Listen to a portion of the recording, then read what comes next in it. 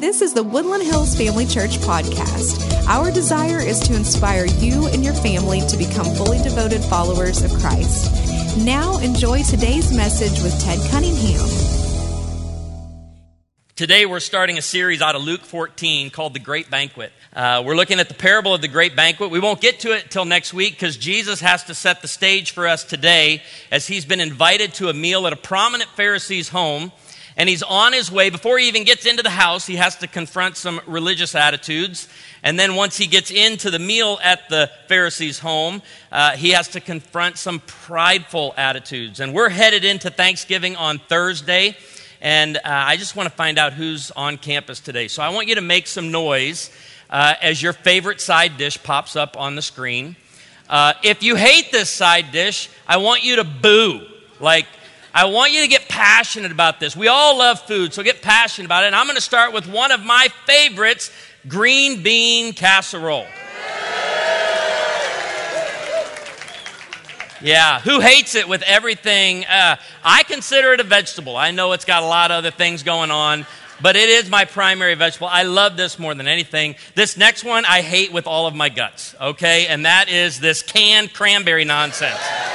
Boo! Boo! Boo! Especially when it bleeds into the mashed potatoes. Who enjoys a plate with compartments on it? How many of you enjoy? I like to keep all of my food separate. And I can't even sit next to you at Thanksgiving if you're going to mash it all up together. You're at the other end of the table for me. Probably one of my all-time favorites as well isn't the dressing you're getting today. It's the stuff we grew up with. Stovetop.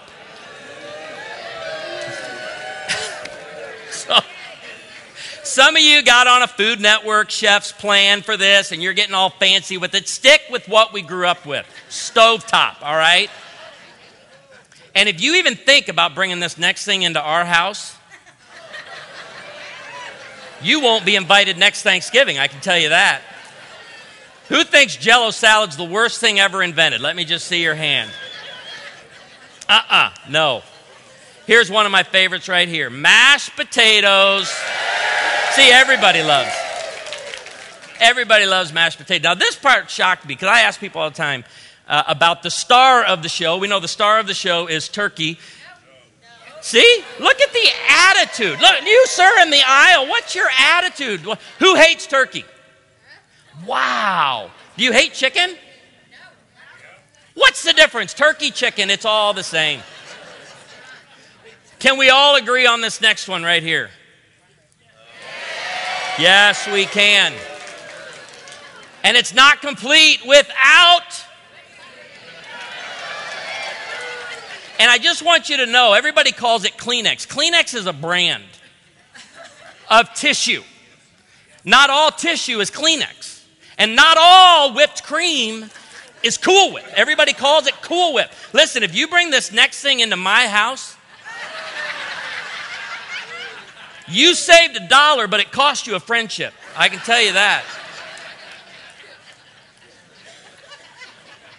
And can we agree this is the only proper way to serve pumpkin pie and whipped cream right there?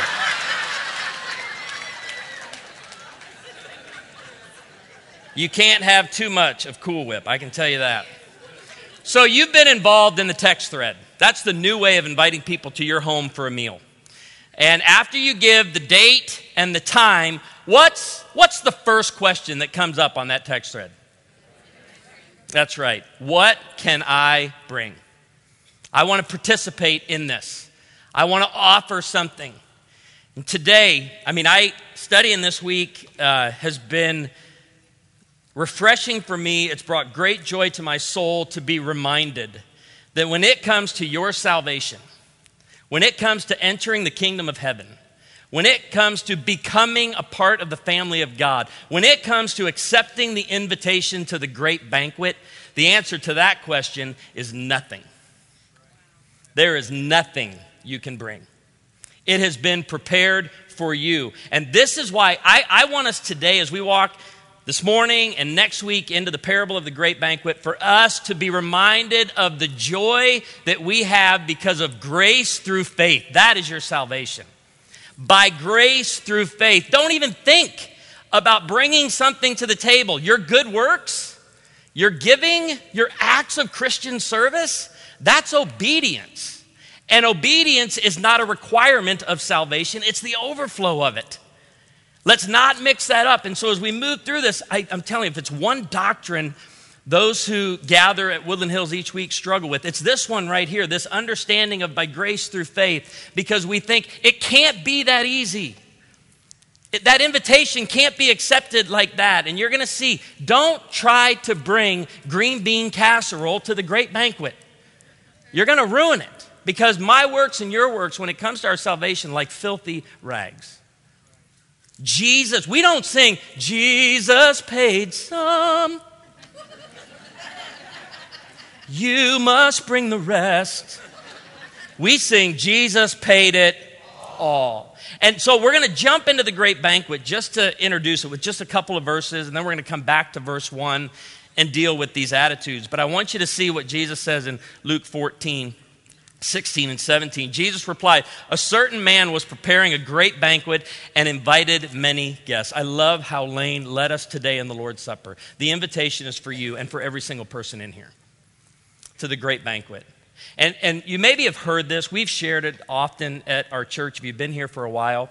But when we talk about the kingdom of God, the kingdom of heaven, there's this idea that's really, it's kind of difficult to grasp. That the kingdom of heaven is here and now and not yet. We haven't experienced it in its fullness, but it's here and now. And that's what Jesus says in just these couple of verses. Was preparing a great banquet and invited many guests. At the time of the banquet, so we're in the kingdom, it's being prepared. Things have to happen before the fullness or completion by us is seen. The banquet, he sent his servant to tell those who had been invited, come, for everything, something, a little bit, some of it, everything is now ready. And you and I get to participate. That's the invitation that we've been given. Amy and I, we don't hide the fact that we're foodies. I love food so much. And I know it's not good to say it like that, but I just enjoy eating. And you're like, we enjoy, having a chubby little preacher. We think it works. And if it wasn't for Amy, I'd be a lot chubbier and you're going to hear it from this next story. But so for our anniversary, so food to us is not just nutrition. It's like an experience. And my wife, I've been with my wife in restaurants and in environments, Amy, oversees all our environments here at the church, that I've been with her in restaurants where she gets emotional. I've seen a lot of people crying in restaurants, but it's usually over something their kids did or said or their spouse said. My wife gets emotional over environments. And there was this restaurant from a chef that we read his book a year or so ago, and we could never get a reservation when we were visiting this city, and she finally said, we got to do it. We're near there for our anniversary. Let's book it. And we got online to book it. We were able to get a reservation, but it was one of these restaurants you had to prepay. Don't give me your credit card if you don't show up. It's like, no, you're paying for the whole meal right now. She told me what it is. I said, well, we don't have to eat the week before we go. But she booked it. We're driving down the road. I'm just so excited because I've read this guy's book and everything. I go, this is going to be great. It's going to be one of our best anniversaries ever. And she's just kind of quiet in the passenger seat. I go, what? She goes, I probably should have told you this before we paid for it. I said, what? She goes, it's a plant-based restaurant.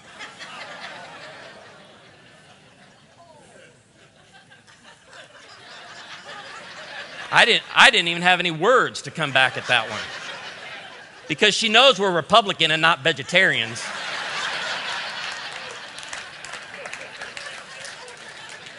It's all fired up. She goes, you're going to love it. We get there, and this restaurant taunts you. We sat down at this restaurant, and they walk over. Very first thing they do is attach a meat grinder to your table. And I go, I thought you said this was plant-based. And she goes, it is. The guy walks out, just a true story, with 3 carrots. And he puts it in the meat grinder, and he starts grinding the carrots. And he goes, you know what we find? It's so amazing. And I've rolled my eyes quite a bit during this meal already. He goes, we find that most of our patrons see carrots as a suitable replacement for red meat. people buy that line you just threw out there? Is that, you've given it before. People believe that? I like carrots, but I've never eaten a carrot and gone, that's filet mignon right there. Every detail of this meal was just like so perfect. And I thought to myself, what if I would have brought a covered dish? I'm going to mess with some Baptists this morning, but I hate to tell you this. The Great Banquet is not a potluck. It's not a restaurant that you can pay for. It's a meal you're invited to take a seat at. You're graciously invited to this meal. And I thought, what if I would have brought green bean casserole? They would have looked at me like, you're ruining it. You're absolutely ruining this whole invitation by bringing your Jell-O salad. And it's what we do every time we think we can bring something to God that earns us salvation. He paid it all, and he invites you to participate. We left that meal, and I got a slice of pizza as we headed back to the hotel.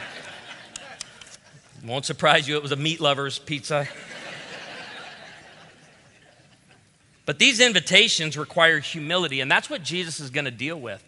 The humility required to receive this invitation. And the pride that often sneaks into our lives and the lives of believers. And so let's jump into chapter 14, verse 1. One Sabbath, very important detail, when Jesus went to eat in the house of a prominent Pharisee, he was being carefully watched. They were always watching him. They were always trying to trip him up. There in front of him was a man suffering from abnormal swelling of his body. It's called dropsy, and your translation may say that. Jesus asked the Pharisees and experts in the law, is it lawful to heal on the Sabbath or not? And then look at what verse 4 says. They remained silent. This isn't a main point, but it's a key point that needs to be drawn out of the text. You will find in your Christian life, your biggest critics are the least helpful. They have a lot of opinions and a lot to say, but they don't lift a finger to help. They remain silent. So Jesus answers the question, and you've heard the expression, actions speak louder than words. Jesus doesn't answer it with words. What does it say? So taking hold of the man, he healed him and sent him on his way. He answered that question. So the very first attitude that we're going to see in this story this week and next week is that Jesus confronts religious attitudes that emphasize strict obedience to the law while neglecting the law's purpose to love God and others. Completely missed the point. What did Jesus say? I have come to fulfill the law. What's the most important law? Well, the law, it all hangs on these two. What are these two? Love God and love your neighbor. If you're not getting that out of it, you've missed the point. And that was the Pharisee. The Pharisee, they studied the minutia of the law and the detail of it. And Jesus comes in and says, can I heal this man? So then he goes on to ask another question, very important question in verses 5 and 6. He asks them, if one of you has a child or an ox that falls into a well on the Sabbath day, will you not immediately pull it out? Let me ask you, who's more important, a child or an ox? It's not a trick question. You all trip me out. A child is an image bearer of Almighty God. And what Jesus is saying to them is you would pull the ox out. You'd save your animal on the Sabbath, right? And so if you would do that, why should I not heal and rescue this man? You've completely missed the point. It says they had nothing to say. They weren't going to answer the question. And so we have to get into the mind in the heart of a Pharisee today. And in Matthew 23, we get some of the strongest words of Jesus about the Pharisees. And here's what we read. I'm just going to give you snippets from, we can't cover the whole chapter. Verse 3 says, they do not practice what they preach. What do we call that? They're hypocrites. They say one thing and they do another. Verse 4 goes on to say, they tie up heavy, cumbersome loads and put them on other people's shoulders. They weigh other people down and they don't even lift a finger to try to help. Verse 5 is just a few. Everything they do is done for people to see. They're showboats. So I think the first lesson that's key for us as we study the kingdom this week and next, and as we get into the great banquet next week, is for us to understand, first of all, don't let a Pharisee stop you Don't let the silence and inactivity of another person keep you from doing the right thing. But I hear this, you've heard this in church before. You've heard this from some of your family members and friends. I don't go to that church because it's full of hypocrites. They're all hypocrites. And you know our answer to that is always the same. There's always room for one more. At 8:15 or 11:45.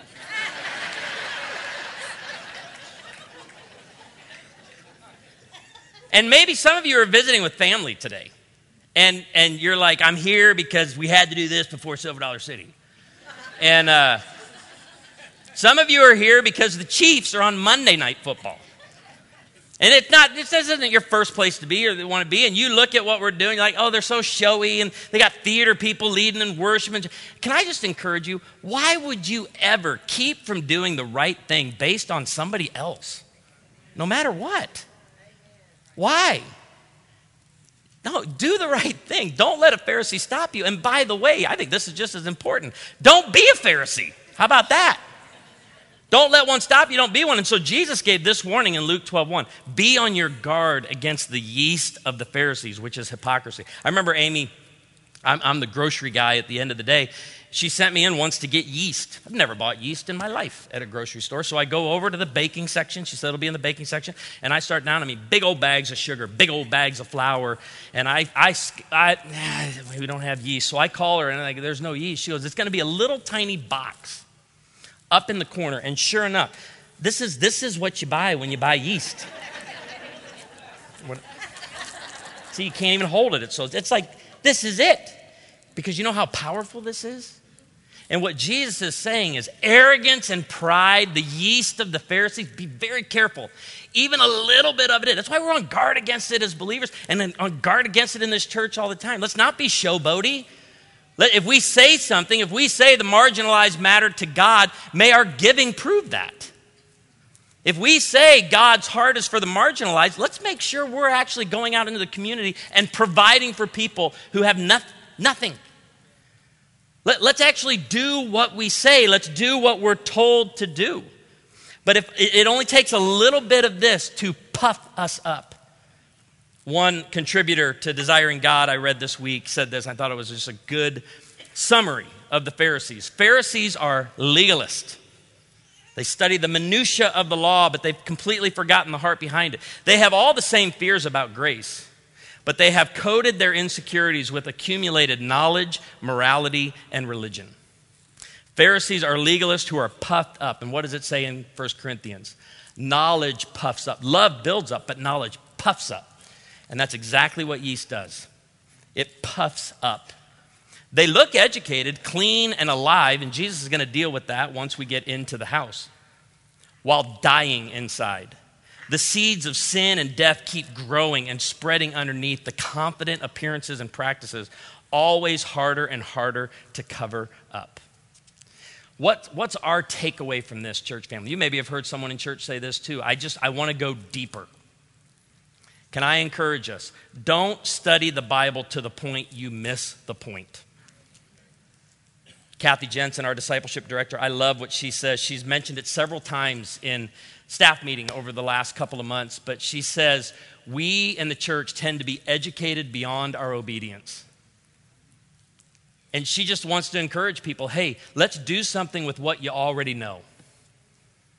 Before you seek more knowledge, live out what you already know. But look at what Jesus said. I'm going to go further down into Matthew 23, and then we're going to come back up to Matthew 23. We're bouncing all around this one chapter. Woe to you, teachers of the law and Pharisees, Jesus says, you hypocrites. You give 1/10 of your spices, mint, dill, and cumin, so they're tithing, but you have neglected the more important matters of the law, justice, mercy, and faithfulness. And so what does Jesus say? Do this, but not that? No, he doesn't say that. He says, you should have practiced the latter without neglecting the former. You should have, yes, done what was right, but also known the heart behind it and practice all of the justice and mercy that comes with it. You blind guides, you strain out a gnat but swallow a camel. And now, let's go a little bit further up at the beginning of the chapter, because now he's going to talk about in Matthew 23 what he has to address once he gets inside the house after healing the man. Verse 6 says, They loved the place of honor at banquets and the most important seats in the synagogues. Position, very important for them. Not only position, they loved the titles. Verse 7. They loved to be greeted with respect in the marketplace and to be called rabbi by others. It's kind of one of my favorite things when I meet somebody new at our church and they'll be like, what do you want me to call you? I'm like, Ted. Some call me Tim. I've been called Todd. I've even been called Jeff on a few occasions, and we're okay with that. We don't have the titles and positions. Don't get caught up in that, because remember when Jesus came, he flipped the kingdom of God and he said, the greatest among you will be your servants, those who serve. And that's what we want. So Jesus dealt with the religious attitudes, and now going into the house for this meal, Jesus confronted prideful attitudes that led some to think they were better than others. Let's go to verse 7 of Luke 14. So now he's inside the house. When he noticed how the guests picked the places of honor at the table, he told them this parable. When someone invites you to a wedding feast, do not take the place of honor. The place of honor was the person closest to the host. For a person more distinguished than you may have been invited. This is where it gets embarrassing. If so, the host who invited both of you will come and say to you, give this person your seat. Then humiliated, you will have to take the least important place. Verse 10. But when you are invited, take the lowest place so that when your host comes, he will say to you, friend, move up to a better place. Then you will be honored in the presence of all the other guests. This is very important. The kingdom truth being taught here about salvation and then the practice of life in the kingdom. The Pharisees thought because we look the best, right? Isn't this what when you've seen this in movies probably more than the Ozarks, but when we throw a party, right, in a movie, you see in a movie, the sharpest dressed people, the best looking people, the richest people, you want to rub shoulders with all of those people. And the Pharisees had that mindset of like, we obviously know this better than anyone else. We're going to be the closest. Remember the disciples? They dealt with this attitude too. Who's going to be the greatest in the kingdom? When your kingdom comes, who gets to sit to your right? Who gets to sit to your left? What are we doing here? We want to make sure you have good middle management, Jesus. Right? So make me. So this attitude is something we all have to be on guard against. And Jesus is going to say, you guys, you're missing it. You see those out there, the marginalized that weren't even invited into this meal? Go get them, for theirs is the kingdom of heaven. They're the ones who have a seat at this table. And when I bring them in, they don't have all your knowledge. They're not dressed like you. They don't have your titles. But guess what? There is a seat for them, and it's a place of honor. So Jesus is going to unpack all of this. For all those who exalt themselves will be humbled. I was just at an event recently with a lot of marriage and family speakers and authors, and I loved it. It was I felt like we were getting the rules of Fight Club when we walked in, like how we're going to behave. There was like 80 of us, and I just loved what they said. The one guy, a friend of mine, who's a very strong personality, he stood up and goes, hey, really the only rule this weekend is leave your egos and logos at the door. We don't want any of it. And it was such a refreshing time. Have you been in those meetings where everybody's like, hey, we're shaking it up, getting in? No. So I do that just because that was awkward, wasn't it? That was pretty awkward. For all those who exalt themselves will be humbled, and those who humble themselves will be exalted. And I want to remind us, we think that if I humble myself, I'm going to be exalted immediately. Keep this truth in light of everything that we're learning. Ultimately, every believer will be exalted in the end. Some of you have humbled yourself, and you've not been exalted. And this isn't a promise for this side of heaven. That humble yourself and you will automatically have a seat. This is the point for the follower of Jesus is don't let a Pharisee stop you. Don't be a Pharisee. So every room you walk into, and I hope this is your attitude walking in on Thanksgiving. When you walk into Thanksgiving meal this week, walk in with this attitude right there. There you are, not here I am. The Pharisees were, here I am. You want to get to know me? You want to hear what I've been up to? Big things. I got it going on. What do you have anybody in your, I won't say family, friends. You got friends. They ask you about your life. You're not even a sentence or two into it, and they start what? Well, you think your life's awesome. You have no idea. Let me get back into me and my story. We all have been around. Don't be that person. Walk in with there you are. Get to know other people. And Jesus, I'm going to just give you one more short text from Matthew 23, because this is what is just firing us up on this whole thing. Matthew 23:13, he says this to the Pharisees: "You shut the door of the kingdom of heaven in people's faces with your haughty attitudes, with your arrogance, and with your pride. You look out at the people that are on the streets begging, and you look out at those who have drops, and you look out at those people and think to yourself, they don't deserve the place of honor. We do. And you actually stiff-arm those people from the kingdom." This is why we shared those numbers at the beginning. Our desire is to have seats here on Sunday for those who are not part of the kingdom. We want the invitation to go far and wide for people to come and see the goodness. But he says, you shut the door. And so the next three verses are instruction, but it's still a strong lesson for us in what Jesus is teaching on humility entering the kingdom of heaven. Look at what he says, and this is a great lesson for all of us, and maybe it'll affect the way you move forward this week into Thanksgiving. "Then Jesus said to his host, 'When you give a luncheon or a dinner, do not invite your friends, your brothers, sisters, relatives, or your rich neighbors.'" Some of you are like, "We can uninvite all those people we got coming Thursday." You know that's not the point of this right here. "If you do, they may invite you back, and so you will be repaid. Can I bring anything? I tell you what, I won't bring anything, but then you come over to my house next time." Jesus teaches an important kingdom truth here.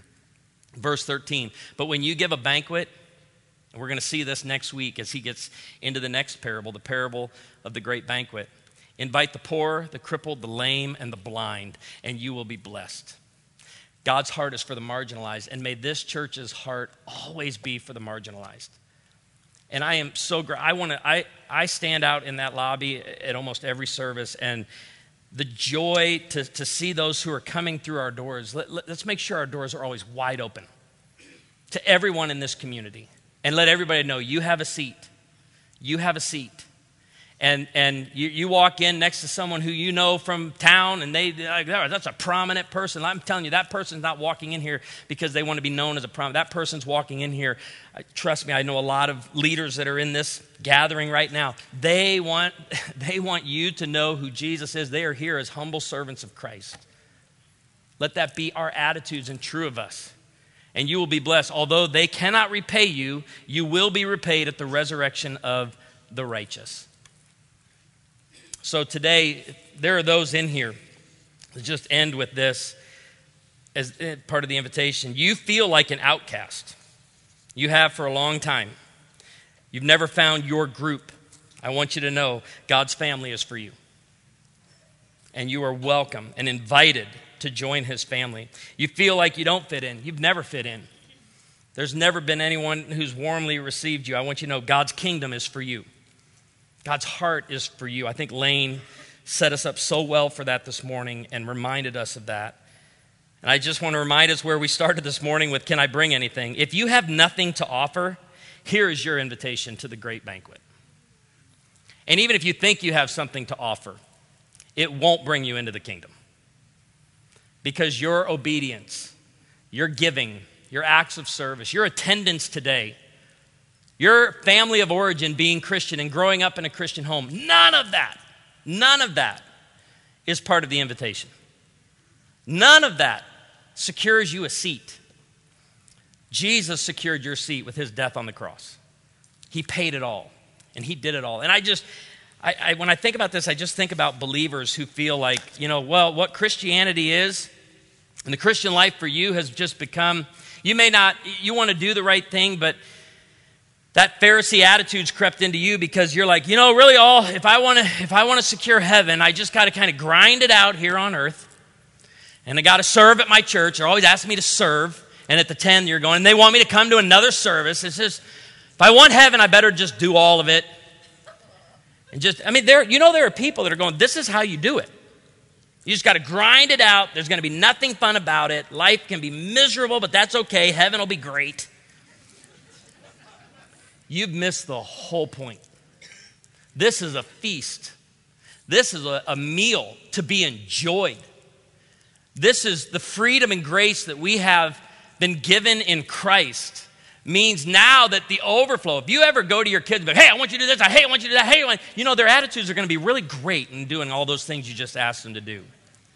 But if there's joy in your home, if there's joy in your request, if there's joy in your invitation, right, it changes everything about how it's received and how it's lived out.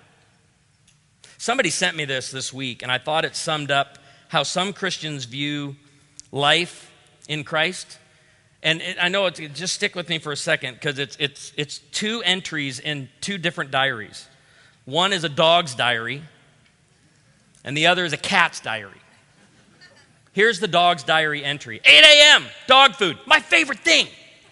9:30 a.m., a car ride, my favorite thing. 9:40, a walk in the park, my favorite thing. 10:30, I got rubbed, petted, that's my favorite thing. Noon, milk bones, my favorite thing.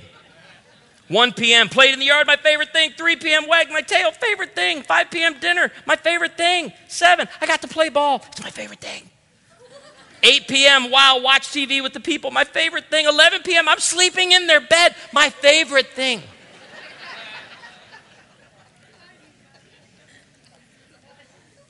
The cat's diary.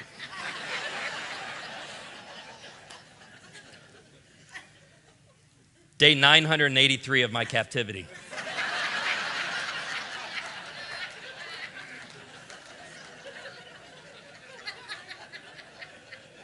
My captors continue to taunt me with bizarre little dangling objects. They dine lavishly on fresh meat while the other inmates and I are fed hash or some sort of dry nuggets. Although I make my contempt for the rations perfectly clear, I nevertheless must eat something in order to keep up my strength. The only thing that keeps me going is my dream of escape. Today I was almost successful in an attempt to assassinate one of my tormentors by weaving around his feet as he was walking. I must try this again tomorrow, but at the top of the stairs.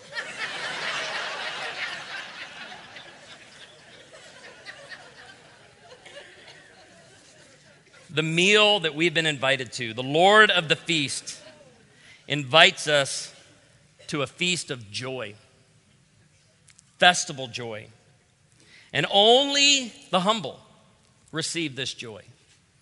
I don't know if you've met a prideful person full of joy. Have you thought about that lately? Full of joy. Someone who's full of themselves, they don't have a lot of time to be full of joy. But if you want fullness in Christ and the joy that comes with being a part of the kingdom and a part of the family of God and a part of the great banquet, then I encourage you, the source of your salvation is Jesus. The overflow is your obedience, and don't ever mix those two up. And for those who think you have nothing worthy to bring, Jesus paid it all, and all God's people said. Amen.